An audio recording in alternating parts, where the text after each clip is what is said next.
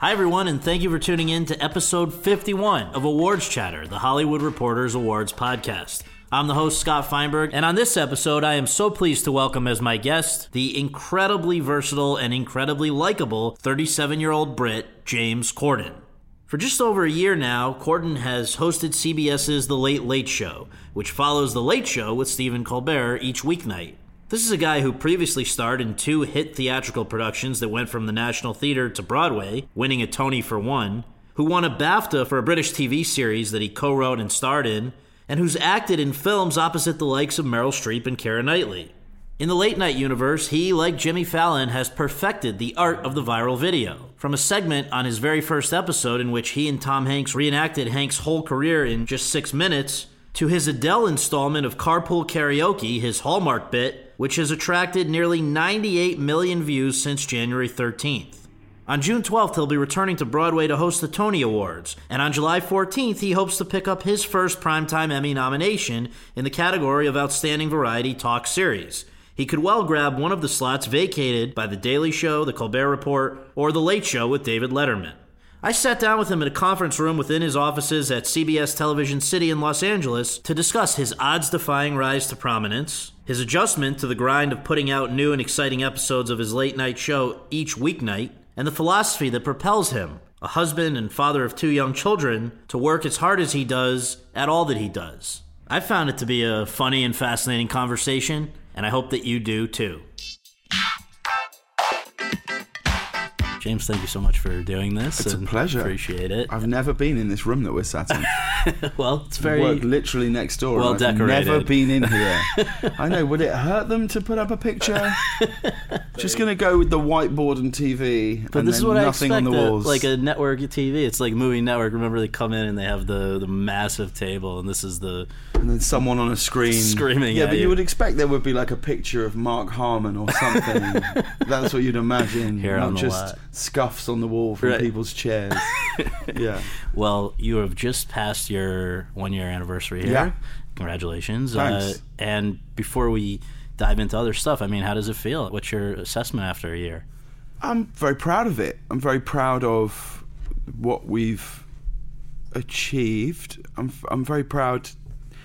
You know, we met back in January when we were in pre-production, and you know that we knew what we wanted the show to feel like. We knew that we wanted to make a show that would embrace the internet. We knew that we wanted to make a show that would be relevant, and that felt so difficult to do in a world where, to be plainly honest, it was just very, very difficult to get people to come on the show. Mm-hmm. You know, like, I'm completely sight unseen. No one knew who this host was.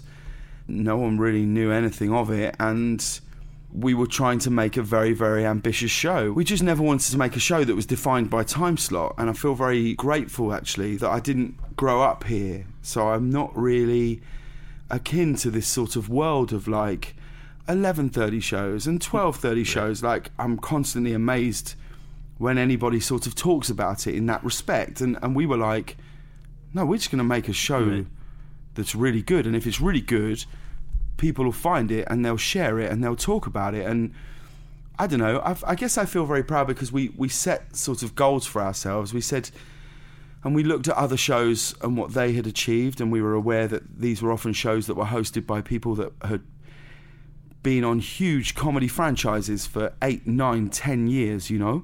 We thought we'd love to have 500,000 subscribers to our YouTube channel by the end of year 1. And now we're at 5 million subscribers, and we have, like, across all platforms, we've had like 1.9 billion views on the internet. And what that does is it makes you go, oh, okay, well, we're making content that people like. Yeah. And they are watching it and they're sharing it.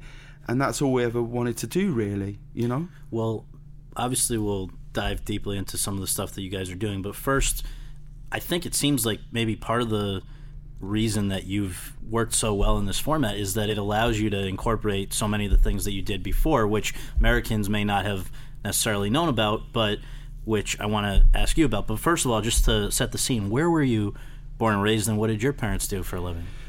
I was born in a small town about sort of an hour and a half outside of London in a suburb in Buckinghamshire, and Buckinghamshire is a very, very lovely place. The town that I was in, High Wycombe, is painfully ordinary and sort of, it's a succession of roundabouts basically.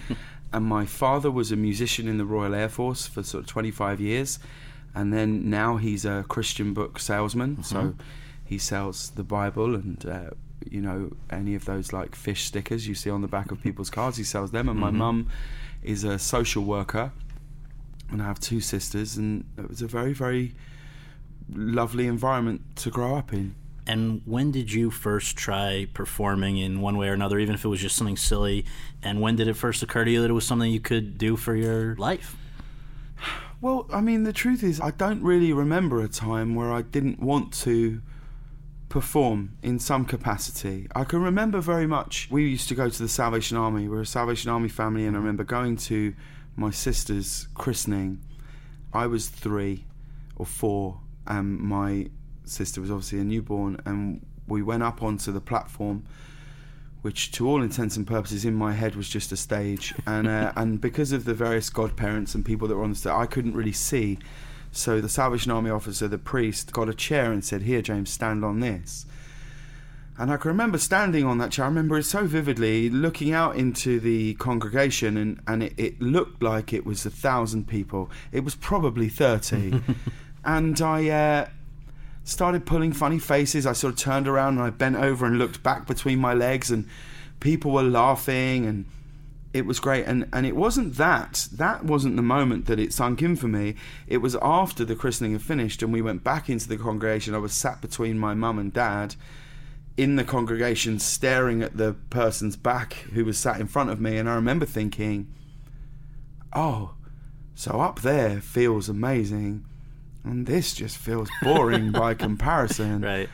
And that was it, really. I just never didn't want to perform. It was just all I ever wanted to do. I just don't remember a time where there was an other, Right, and you were doing it through school and all that. Yeah, and then I was in a school play, and there was a girl in our school who would be in like paint commercials and things like that, and there was a stage school in High Wycombe called the Jackie Palmer Stage School, and a lady from the stage school was at our sort of school play and approached me and my dad and said, did I want to come to lessons after school and be on the agency? And I did, and I went along, and I auditioned all throughout school, and I never got a single job. I would always get recalled or to the last 2 or 3 and never got a job. And then it was when I was 17, I was doing my A-levels, which is sort of the course you do in between school and university, and I auditioned for a musical in the West End called Martin Guerre, and I got that job. And from then on, it just sort of snowballed from there, really. At the end of that, I shot a movie with a brilliant director called Shane Meadows, who shot his first feature called 24/7 with Bob Hoskins. I shot that, and then I just kept working. But what's interesting to say is the Jackie Palmer Stage School in High Wycombe, which is a very small town, it had like a wonderful period where there was myself, and then a few years below me was Eddie Redmayne. Really? And a few years below him was Aaron Johnson, and we all kind of came out in a kind of, working. That's terrific. Now for you, I think the first time you really maybe went on people's international radar would have been the History Boys, right? Because we first did that at the National Theatre, then Broadway, 2006. Yeah. So for you, how did that come about, and did that feel like a big deal? It was an incredible time in my life, really, not only because of the friendships that I made at that time, but also it sort of defined my career, really, because as soon as that play opened at the National Theatre, it just became the play to see. Like in the UK, if you imagine how like Hamilton feels now on Broadway, that's how it felt then, and felt in New York. The play won 6 Tony Awards, and was a phenomenon in many respects. And in this play was 8 boys, all of a similar age, at a similar point in their careers, really. Like at that point, I guess I'd probably worked the most. I'd done a movie with Mike Leigh, and I'd worked with Shane, and I'd done a few TV series at home.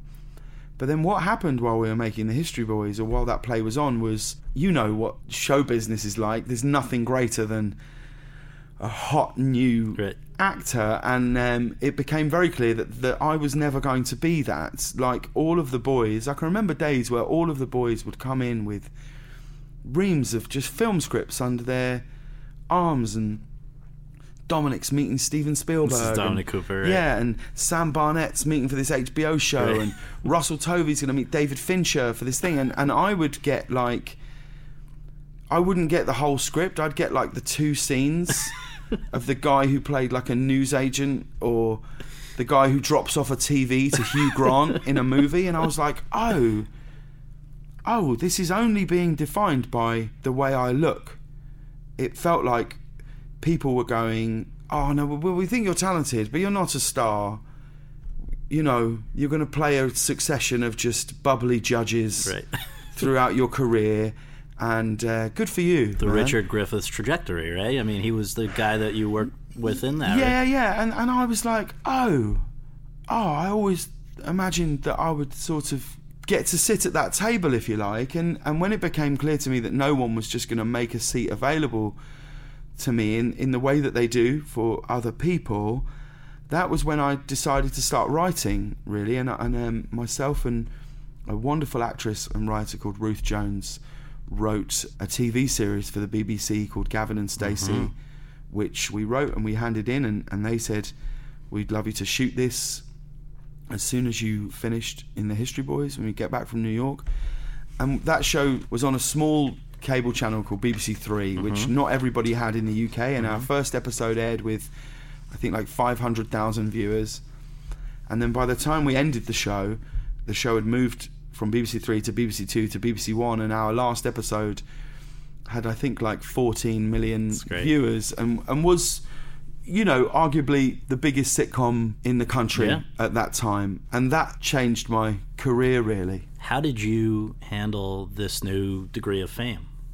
Not particularly well. I'd broken up with a girlfriend of sort of 8 years leading up to, just after we'd shot Gavin and Stacey, we broke up, and I'd never been single before, and it's a very, very heady concoction when you become well known and you're single for the first time. So I would just go out all the time, and then I learned very quickly that if you want to do good work, the two are mutually exclusive. You really can't be out till 6 a.m. and then arrive on a set and think that you're going to create anything of any worth, really. You know, but it was a wonderful time. It was, you know, it was brilliant, certainly. But, you know, that thing of, like, if you're always told this is never going to be you, and then you start winning BAFTA awards, and you win the Writers Guild of Great Britain's Comedy Writer of the Year, and you are on the cover of GQ and all those things, you go, oh, people have made it clear to me this was never going to be me. So what you actually think is this is going to disappear at any point. Right. So you just sort of want to grab it by both hands, really. Yeah, so I have very few regrets about that time. My only regrets are the work that I produced in that sort of 7 or 8 months I'm not particularly proud of. But other than that, I had a real blast. One of your pieces of work that I think you probably are very proud of is One Man, Two Governors, which is something that was on Broadway in 2012 and ended up resulting in a Tony Award for you, which is a huge accomplishment at any age, but you know, at a very young age with you. What was that experience like? And having had it, did you realize that that was going to potentially catapult you to more things in the U.S.?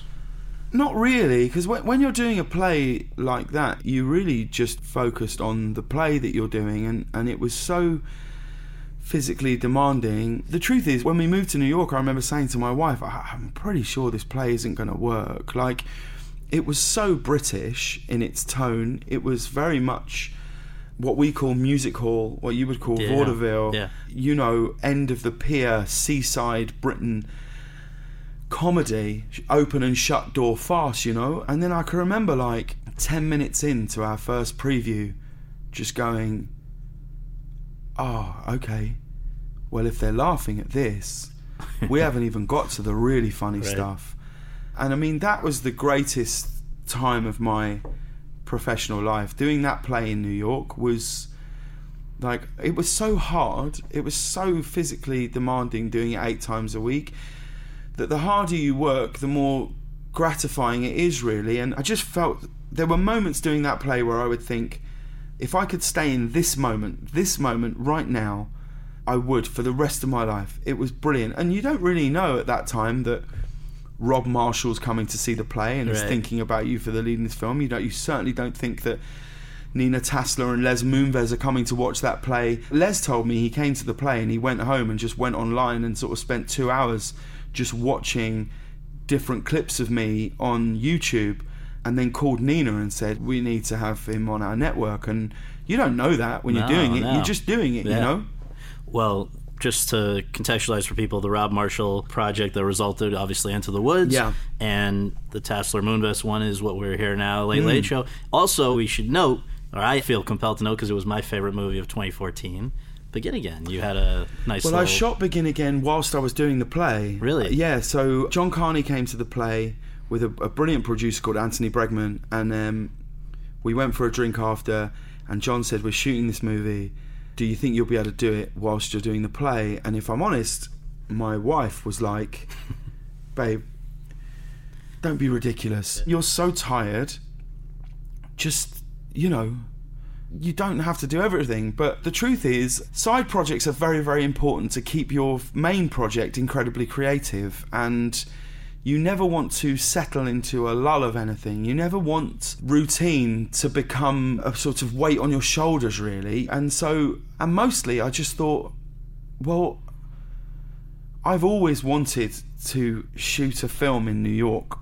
I've just always wanted it. Like, I grew up, I felt like I'd been to New York before I'd ever gone. I'd never set foot in New York until we opened in the History Boys. Mm-hmm. Like, I didn't grow up in a family where we could ever afford to travel.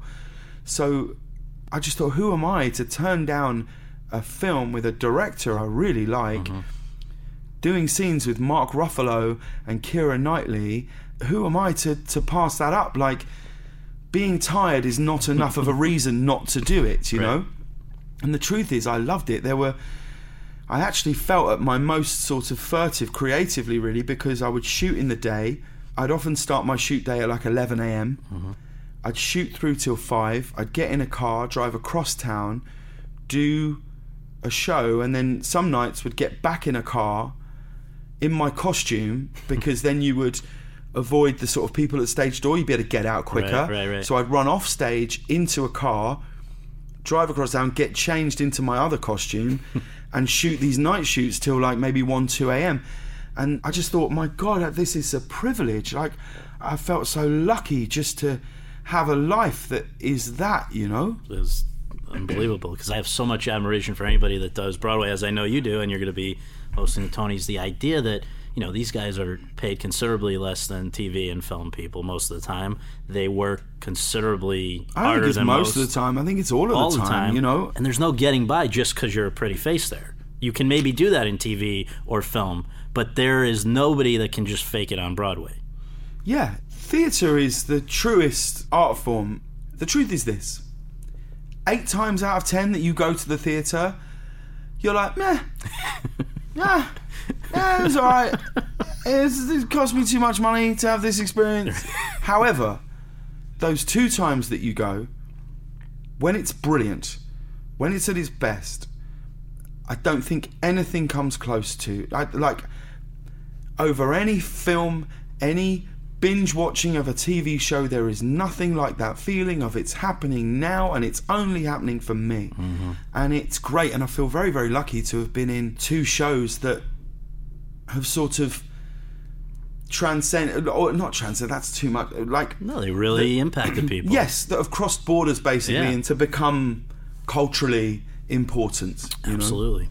So talk about that first interaction with CBS, where they come to you and what do they say? We would like to meet with you specifically about something, or was it surprise to you what they wanted to talk to you about? We never actually started talking about this show at all. I'd written a TV series for the BBC called The Wrong Mans, which did very, very well, with a brilliant actor and writer called Matthew Bainton, and again it won quite a few awards and was very much one of those shows. Mm-hmm.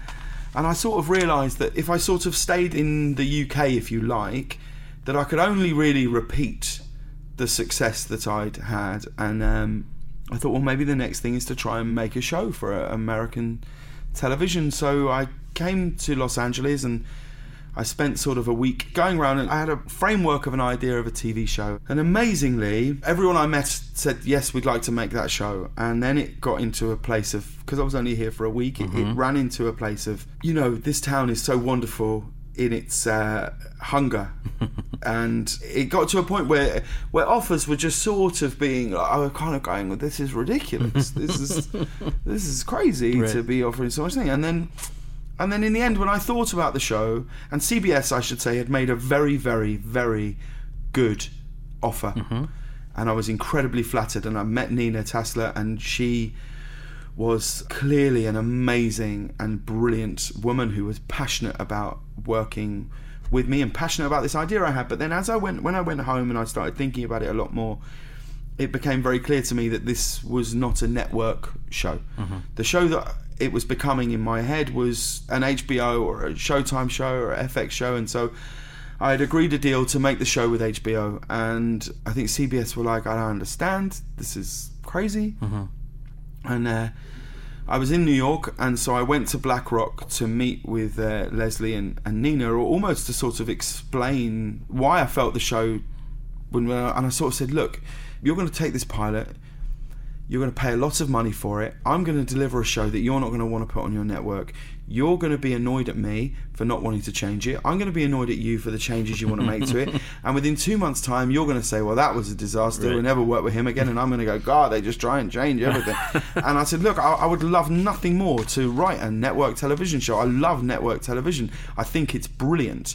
The people it can reach, the generations it can reach, the idea of families sitting down to watch a show, I would love to, but this isn't it.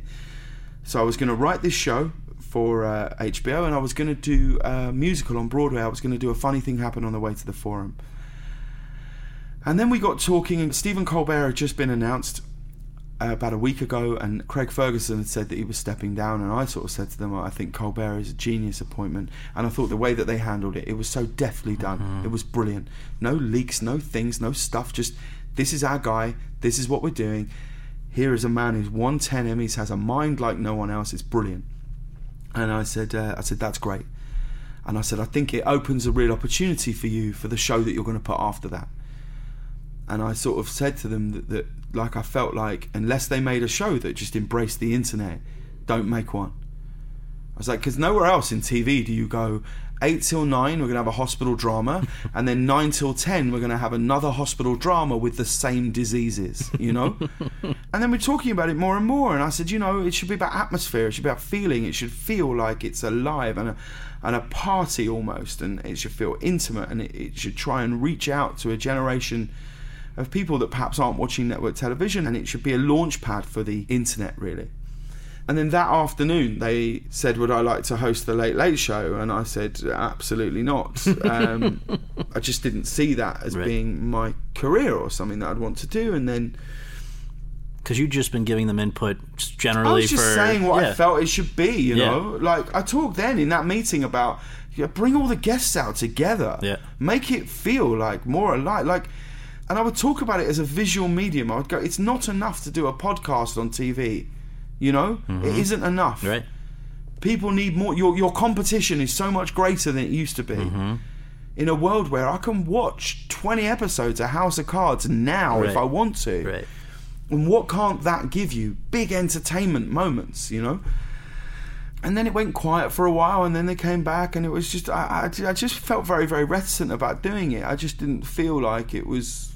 I just never considered it. Well, for one thing, it would involve moving you and your whole family with 2 young kids to another part of the world.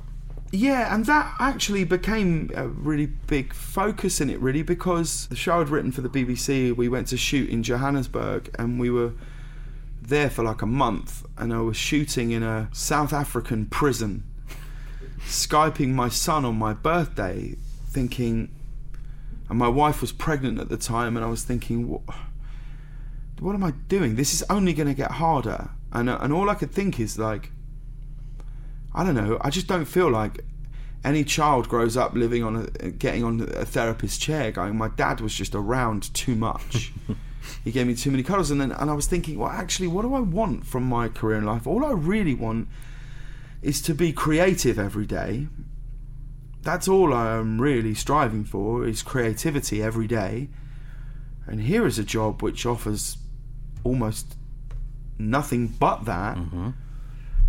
And I just got thinking about it more and more, and I spoke to my wife, and I was like, what do you think? And then I just thought, I'd much rather regret doing something than not doing something. And I was so aware that it was just such a risk at that point in my career to do such a thing. And I thought, well, what's the worst that happens? It's pulled off the air in 6 months. Well, so be it, but at least I'll know. At least I won't be sat in a trailer somewhere in a parking lot thinking, I wonder if I could have done that, right. you know?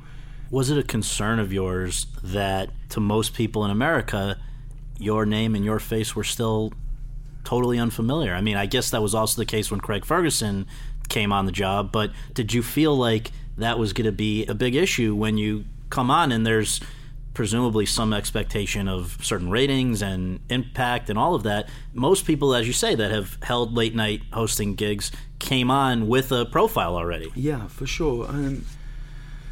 Well, to be honest, I sort of, and I honestly, I don't mean this arrogantly in any way, but like, I sort of thought, well, I've written 2 multi-award winning sitcoms. Yeah. I've been in 2 plays on Broadway. I've won the Best Actor Tony Award, and I have a film coming out at Christmas with Meryl Streep and Johnny Depp. I felt like, I've done my 10,000 hours, And I thought, well, those hurdles, we can work on them and break them down. And I do believe, particularly in America, that an element of discovery is a wonderful thing. An element of finding someone and going, who's that? Yeah. Is great. And I was like, well, this whole show is not about playing to my strengths. It's about ignoring my weaknesses, is the truth. And we were like, well, let's just pull on all of those things. Yeah. And yeah, I think I was probably very, very naive. I don't think I really realised quite how hard that would be. Plus, you only had like 10 weeks from when you committed to when you were going on the air. Is that right? When we arrived here, it was myself, Ben Winston, Rob Crabb, Josie Cliff and Sheila Rogers. Yeah. We had 5, and we had 10 weeks. Those are people you'd worked with before? No, I'd only worked with Ben. We'd found Rob Crabb. He left the Tonight Show to come to our show. Sheila Rogers was David Letterman's booker for 25 years, and Josie Cliff had come from music management, but was looking to stay more in Los Angeles, and we just felt certain that she would be a great person to work on this show, and absolutely is. She's amazing at it, and we had to hire 70 people, build a set, and work out what the show was going to be in 10 weeks.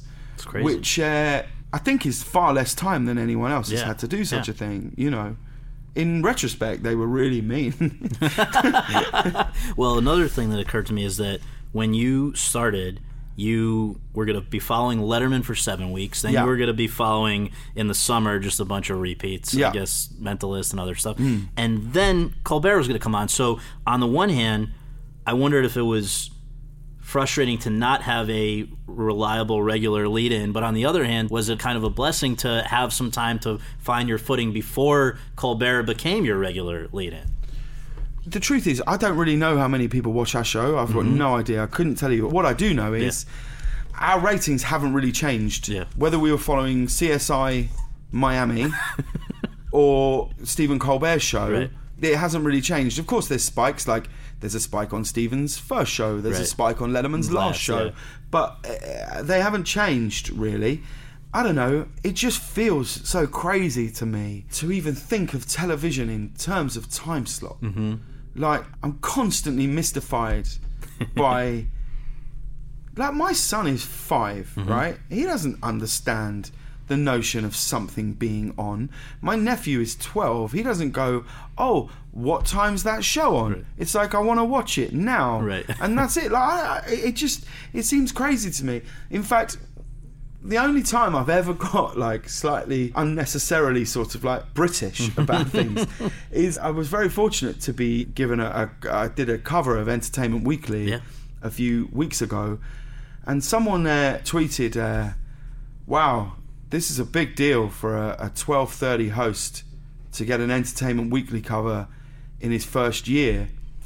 And I just remember thinking, what do you mean? It, like, what world are we living in where there's such a thing as a 12:30 host and 11:30 host? Like it just seems so Machiavellian to me to think about it like that. Like, our show, we have like 5 million subscribers to our YouTube channel. We've got billions of views on YouTube. We've delivered the 2 highest rated episodes of The Late Late Show in its franchise's 25-year history.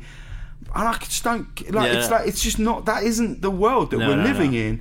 What are schedules and what are TV stations? Like, TV channels are just going to become apps. They're just going to be apps. The line between your phone, iPad and TV is already blurred. Right, and these skinny bundles issue is going to break it up, It's just, your screen is going to be a group of apps that you will either subscribe to or not subscribe to, and that's it. And there's not going to be any notion of, like, when's it on, you know? The only time, though, it seems that you did consider what was around you in terms of the schedule was in terms of tailoring your show, the set, the style, the vibe, to sort of follow in an interesting way what was preceding it, right? I mean, I've read you talk about the fact that the Letterman venue and things like that shaped the way that you guys went with yours. For sure. When we were thinking about how the show would feel and how the show would look, we would think, well, what's the show that's on before us? It's on in a Broadway theatre, like a 500-seat Broadway theatre. Okay. Well, where would you go after the theatre? You might go to a bar, you might go to a restaurant, you might go to a comedy club. You're certainly going to go to an environment that's perhaps a little more intimate. And in fact, when we came to our studio here, the only thing we would like thinking about when we first walked in there was like, it's quite a low ceiling. And then as we thought of it, we were like, well, let's make it a bit lower. Let's bring it, or let's have like these theatre seats at the front with their Tiffany lamps. Let's make our set a 360-degree set. Let's bring our guests through an audience. Let's make it feel like an organic, open environment where there would be conversation and fun. And that's where we think about it. The other time we thought about it was through the summer, where after David Letterman had finished, before Stephen's show launched, we were following any number of shows. So we would like follow Hawaii Five-0. Right. So Hawaii Five-0 would end, and then we would do Talking Hawaii Five-0, or like Talking CSI Cyber, or Talking NCIS, where we would sit with whoever the guests were and Reggie, and we'd just sit and go, wow, that was a big episode. And then we'd say, I just didn't see that twist coming. And then I think it was Chris Hardwick was on the show, said, do you know what? I didn't even see it coming the first time I saw it when it was on originally, and the second time it was repeated, I didn't see it then. And then even now, on the 4th time it's been on television, I still didn't see it coming. It was like, it was a very sort of silly little jab, really. A number of things that distinguish your show, aside from what we've talked about from other late night programs. You do a monologue, but I understand that, I guess because stand-up is not your background in the way that it is for a lot of the other hosts, it's not something that you love, is that fair to say? And you do it a little differently. No, I do love it. You do? Yeah, for sure. No, all our monologue came from was going, well, at the time when we launched, pretty much everyone else on TV was just doing, let's say, like 20 jokes. Right. A study announced today said that, such and such, Right. So we were like, okay, well, what should we do to be different? Well, let's just pick a topic and talk about that. So like yesterday, we talked about Coachella, and then we talked about the fact that there was a makeshift post office set up at Coachella, and lots of people were filing their taxes because it was tax day on Monday at Coachella. And then there was another story that they said that there were women who they think had spent upwards of $20,000 on liposuction and fashion accessories to look good at Coachella. So we talked about that. Oddly now, and I'm absolutely not saying this is as a result of us, but oddly now, I think Seth does a monologue which is closer to sort of around one topic. He doesn't stand up, he sits down. Stephen does a monologue where he sort of talks about a topic, and oddly it doesn't feel like there's this mass of people doing like 20 jokes anymore. You've changed the rule there. I don't think that's as a result of us. I just think How about you don't sit behind a desk necessarily?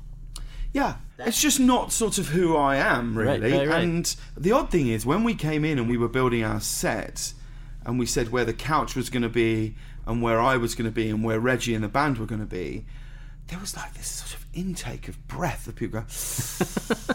I was like, they were like, what's wrong? And they were like, oh, it's just not how people do it. Right.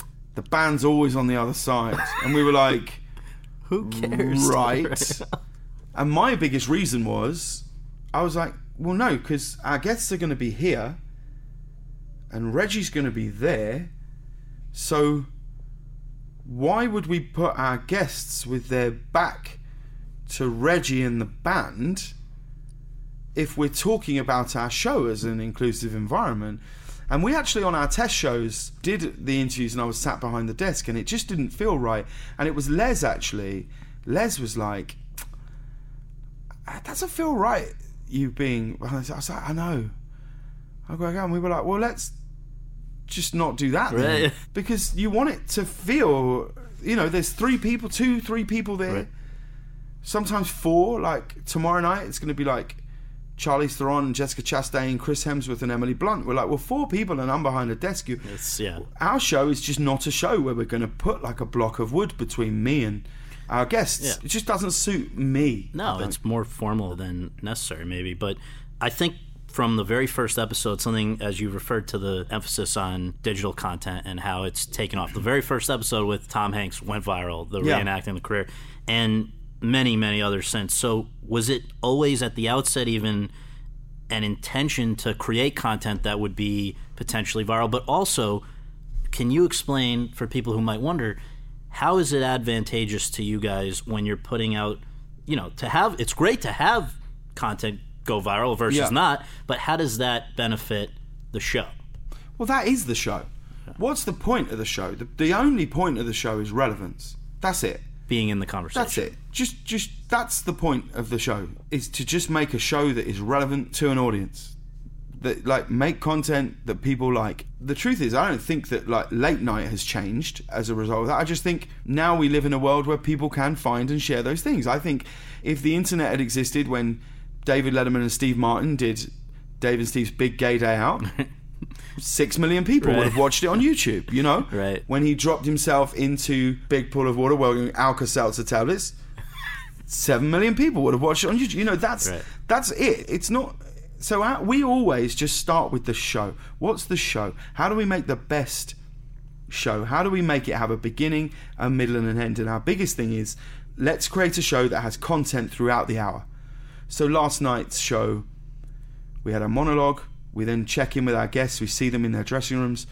We then did a brand new bit about headlines. And then we did a toddlerography, which was myself and Gwyneth Paltrow in a dance studio copying a toddler's dance routine.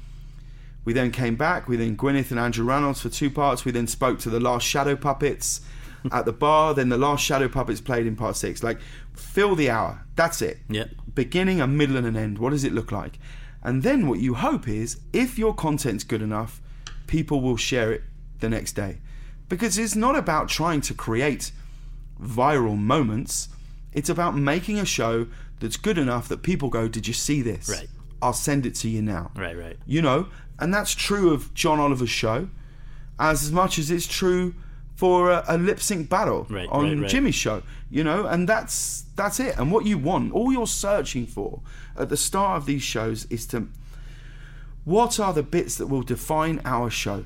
You're hoping for 2 or 3 of those bits to find them at some point in your first year. And on that point, so it seems like every late night show over the years has had something that you immediately associate with it, right? So whether that's a top 10 list, exactly, or jaywalking, yeah. And now even the folks that are doing it of your generation, Fallon has his lip sync battles, and thank you notes, Kimmel mean tweets, and whatever. So for you, it seems like more than... And there are a number of possibilities that it could have been, but the one that seems to have taken on a life of its own is carpool karaoke, right? Without question. Yeah, for sure. And I know you may be sick of answering these particular subset of questions, but people are curious. What inspired that, and how did you get... I think the initial buy-in is the most important, because then once you've got your 1 or 2, you're on your way. So what inspired it, and then getting over that initial hurdle? Well, Ben Winston, who's the exec producer of our show and my best friend, we had done a sketch for Comic Relief at home with my character from Gavin and Stacey, the Smithy character. We'd done a few sketches with him, and we did one sketch with, and in the sketch was Paul McCartney and the Prime Minister of Great Britain and Keira Knightley and various people. And we started the sketch with my character and George Michael in a car, and we were singing Wham songs, and people just flipped for it. People were like, this is... and I don't know why. We could never work out why people loved it so much. We then made a documentary for the BBC, Ben and I, on a brilliant singer-songwriter called Gary Barlow at home, called When Corden Met Barlow, which was an hour-long documentary about his life and career. And in it, we would drive to different places in his life singing songs. And again, people just loved it. And we were like, what is it? And so when we were sitting down here trying to find ideas and bits for the show, and we just happened upon this idea. We were thinking, well, Los Angeles, people always talk about traffic, carpool lanes, carpool karaoke, that feels like a thing. And then we just went out to everyone. And when I say everyone, I mean everyone. Think of an artist in the world, they said no to it. Right. This is in advance of your first show. Oh. Yeah. Everyone said no. Yeah. And we'd be like, I don't know why people like this. The truth is, personally, I've never felt as sure of an idea. And it was interesting. We had some producers or writers or whatever go, so you get in the car and you sing songs and then what? And we go, yeah, no, that's it. That's it. And they go, right, it feels like it's missing a beat to me. And we just felt sure. And then it was a chance meeting with a lady who works for the label that Mariah Carey is on, and she was here in the office.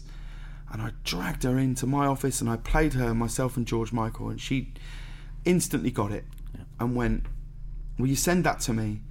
And then she showed it to Mariah Carey, and Mariah Carey said, let's do it on Sunday. And this was like Wednesday. Crazy. And we were like, okay, all right. And we did it, and then we put it out on our second show. And I think within like 2 days, like 4.5 million people had watched it. And then, like right now, today, for our show, we have the number 1 and 2 most viewed online clips in the history of late night TV in America. And that's like Adele and Justin Bieber. And that's like mind blowing to us. Like, we put one up the other week at Jennifer Lopez. 35 million people have seen it. We have one coming up with a twist in it, which just blew my mind in the car. I don't even tell you any more than that, but it was like, oh my, this is where this bit's at now, that this is going to happen? Yeah. It just seems like maybe part of it is obviously your people, and the word that, I don't know if you like to hear it, but like people find you so likable and relatable, and also that you have a great voice yourself, and also that most of these people, unfortunately, don't sing their stuff unless they're promoting something, right? Well, the truth is, what you often can't do is get people to do their hits on TV. Right. They always want to do their new stuff.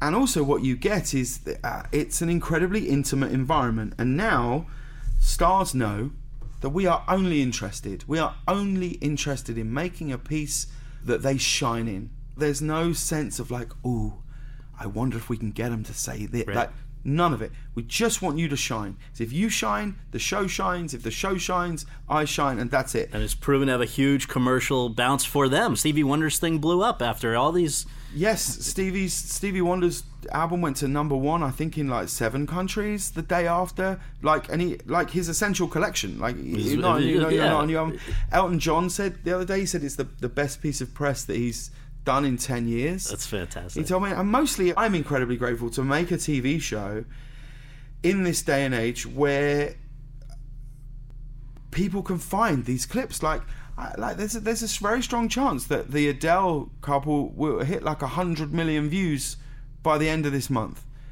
and that's astonishing to me.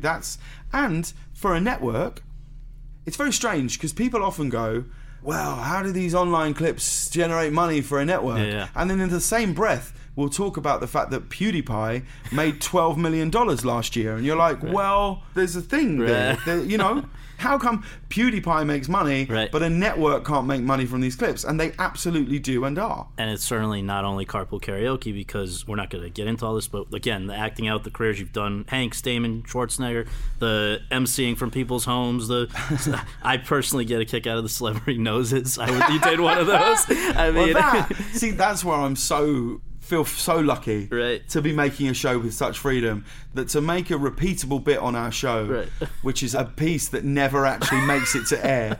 So we have this bit on the show called Celebrity Noses, which is a bit that I say I'm very passionate about.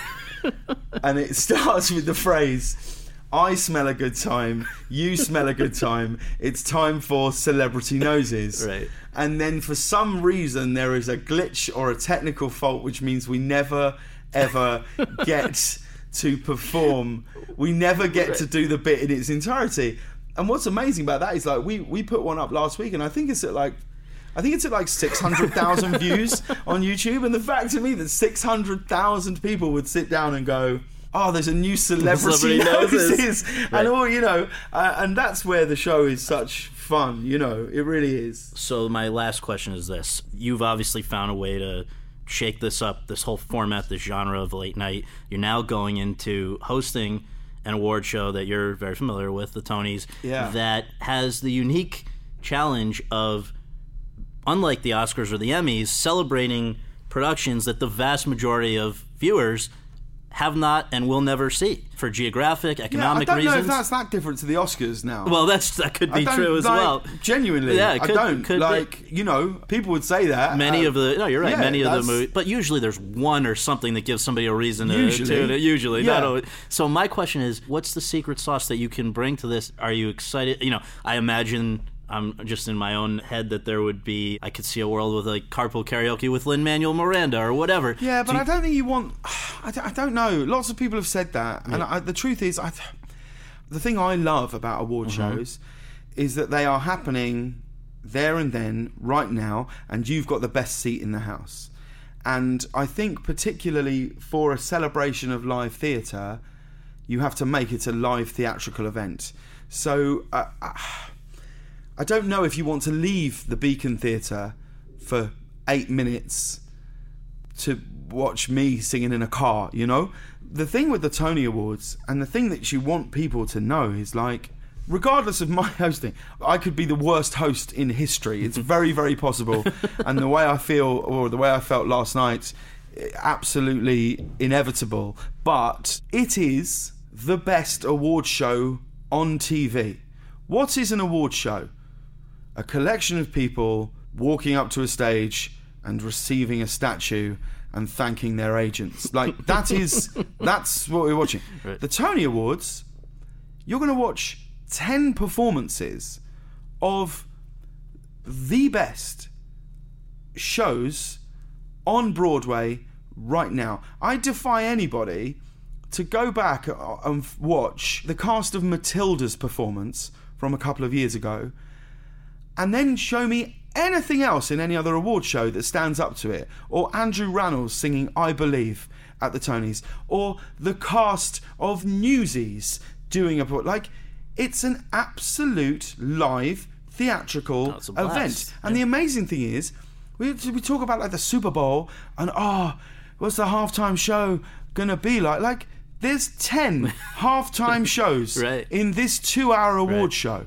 And this year, more than any other year, there is, and very, very fortunately for me, a musical that is, without question, a cultural phenomenon. An absolute phenomenon.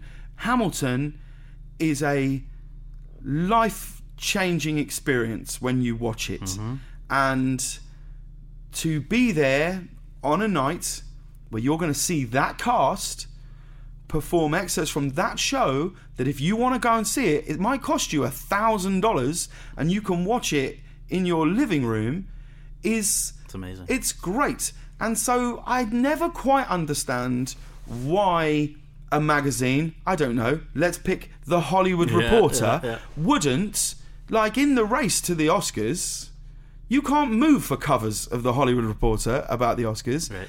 And it's very, very difficult if you're an award show like the Tonys, if you are not backed by a massive entertainment magazines. Let me tell you, I fight for it. I'm going to be there all of May and half of June through the Tonys. That's what I do. But you're right. It's hard to get entry. Well, then you tell me. Then you tell me why. Why on the cover of the Hollywood Reporter? Why is Lin-Manuel Miranda not on the cover of the Hollywood Reporter? So he has been, but it is the exception to the rule. And I think a large part of it, in all honesty, is that the Broadway community, because they're only, in most cases, targeting people in New York for ticket sales and whatever. No, you're right. No one travels to New York these days. No, well, you're absolutely right, Scott. No. Now but I think they don't spend, honestly, on ads and things that in a lot of ways drive the business of the media. But believe me, I am in your corner on this because for the last 3 years, I have fought to have them let me go there, and I will be doing it again for the 5 weeks. But that's not going to change unless it changes. I agree. Do you know what I mean? I agree. Hamilton's going to go on a massive tour around. Yep. Hamilton's going to make, I don't know this for sure, my hunch is when we're old and grey, we're going to look back and Hamilton is going to have made a lot more money than Room. I think. I don't know. I think it already has. I don't know. Yeah. But so there is a thirst for that. Yep. So then the very same publications, and I'm not just talking about that, No, I'm just joking for sure. Yeah. But the very same publications that would go, well, it's rated poorly again. It's like, yes, without your support, Right. it's going to.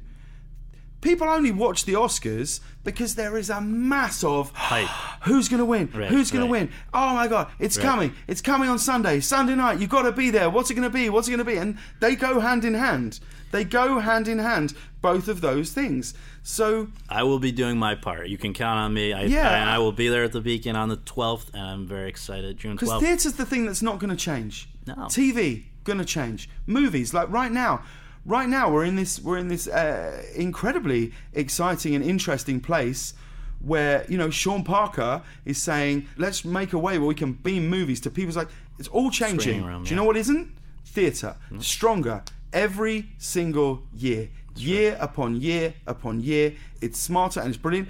And every single president of every single network, if Lin-Manuel Miranda calls them up and says, got an idea for a show, they're like, quick, get an issue about here, how much you want, what do you want to do, and that's what the live TV broad airings now are of The Wiz or whatever it may be. They're trying to capture. There you go, and that's live theatre. That's it. Yeah. People are interested and they want to see it, but they can only see it if they know it's on. They can only see it if they know what they're watching. Right. In the same way that they can only drink a Pepsi if they know what it is. Right. For me personally, to host the Tony Awards means more to me than genuinely any other award show in the world. Mm-hmm. I have had the 2 best times of my life working on those 10, 12, 15 blocks of New York. Yeah. It is an incredibly supportive, brilliant, and it's buzzing with creativity. And I'm very, very proud. And I also would like to apologise in advance for the huge mess I make of it. Well, I can't wait. Thank you so much for this. Man, what a lovely way to spend an hour. Thank you so much. That flew by. Cheers, I enjoyed man. it.